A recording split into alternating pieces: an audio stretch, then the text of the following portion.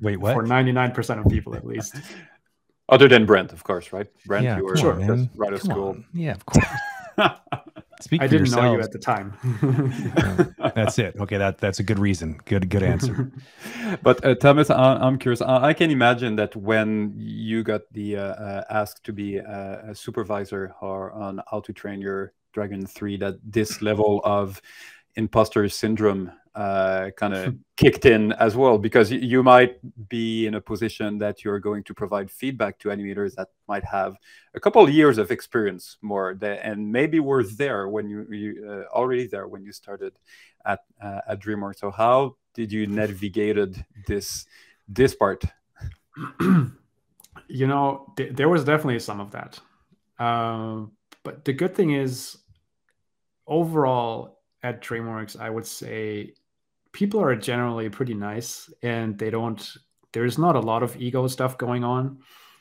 So I wasn't really worried about that, because I've seen other soups that were, younger. I guess I wasn't that young at the time, but less experienced than some of the veterans, and that has usually worked very well.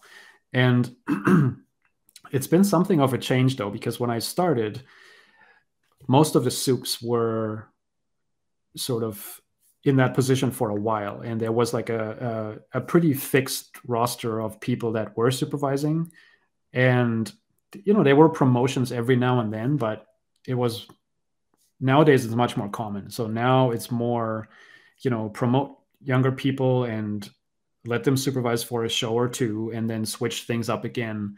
So that's a fairly recent thing. But I tried not to think about that too much, and I think what helped is that I was a lead animator on Dragon 2, so I didn't work on the first one at all. But I felt like because of that project, and because I had also done a bunch of creature work on other shows, I had a reasonable amount of confidence that I could do it. And I was, and some of that also came from the mentoring and teaching that I had done over the years. That the whole giving feedback thing wasn't completely new to me.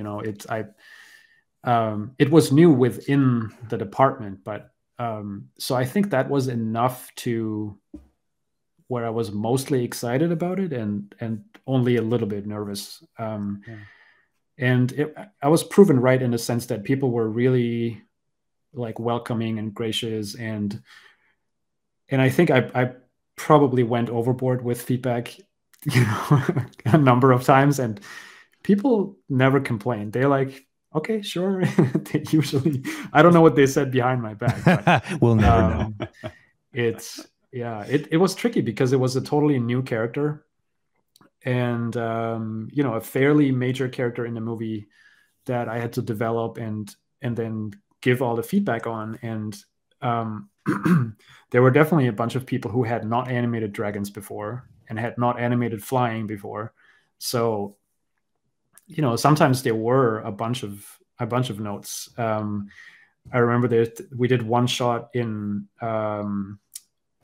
it wasn't pre-production, but just after. I think it was the first sequence we did, and it was the Light Fury doing the mating dance at the beach, and she was like putting on this show that we had all kinds of bird reference for, and it was supposed to be like graceful, but also bird-like strange. And so I think that animator must have felt pretty tortured, because I probably did 6 or 7 rounds of drawovers, to get like certain shapes and certain so it's something you have to learn also, is to find that balance of giving like a sufficient but not depressing number of notes.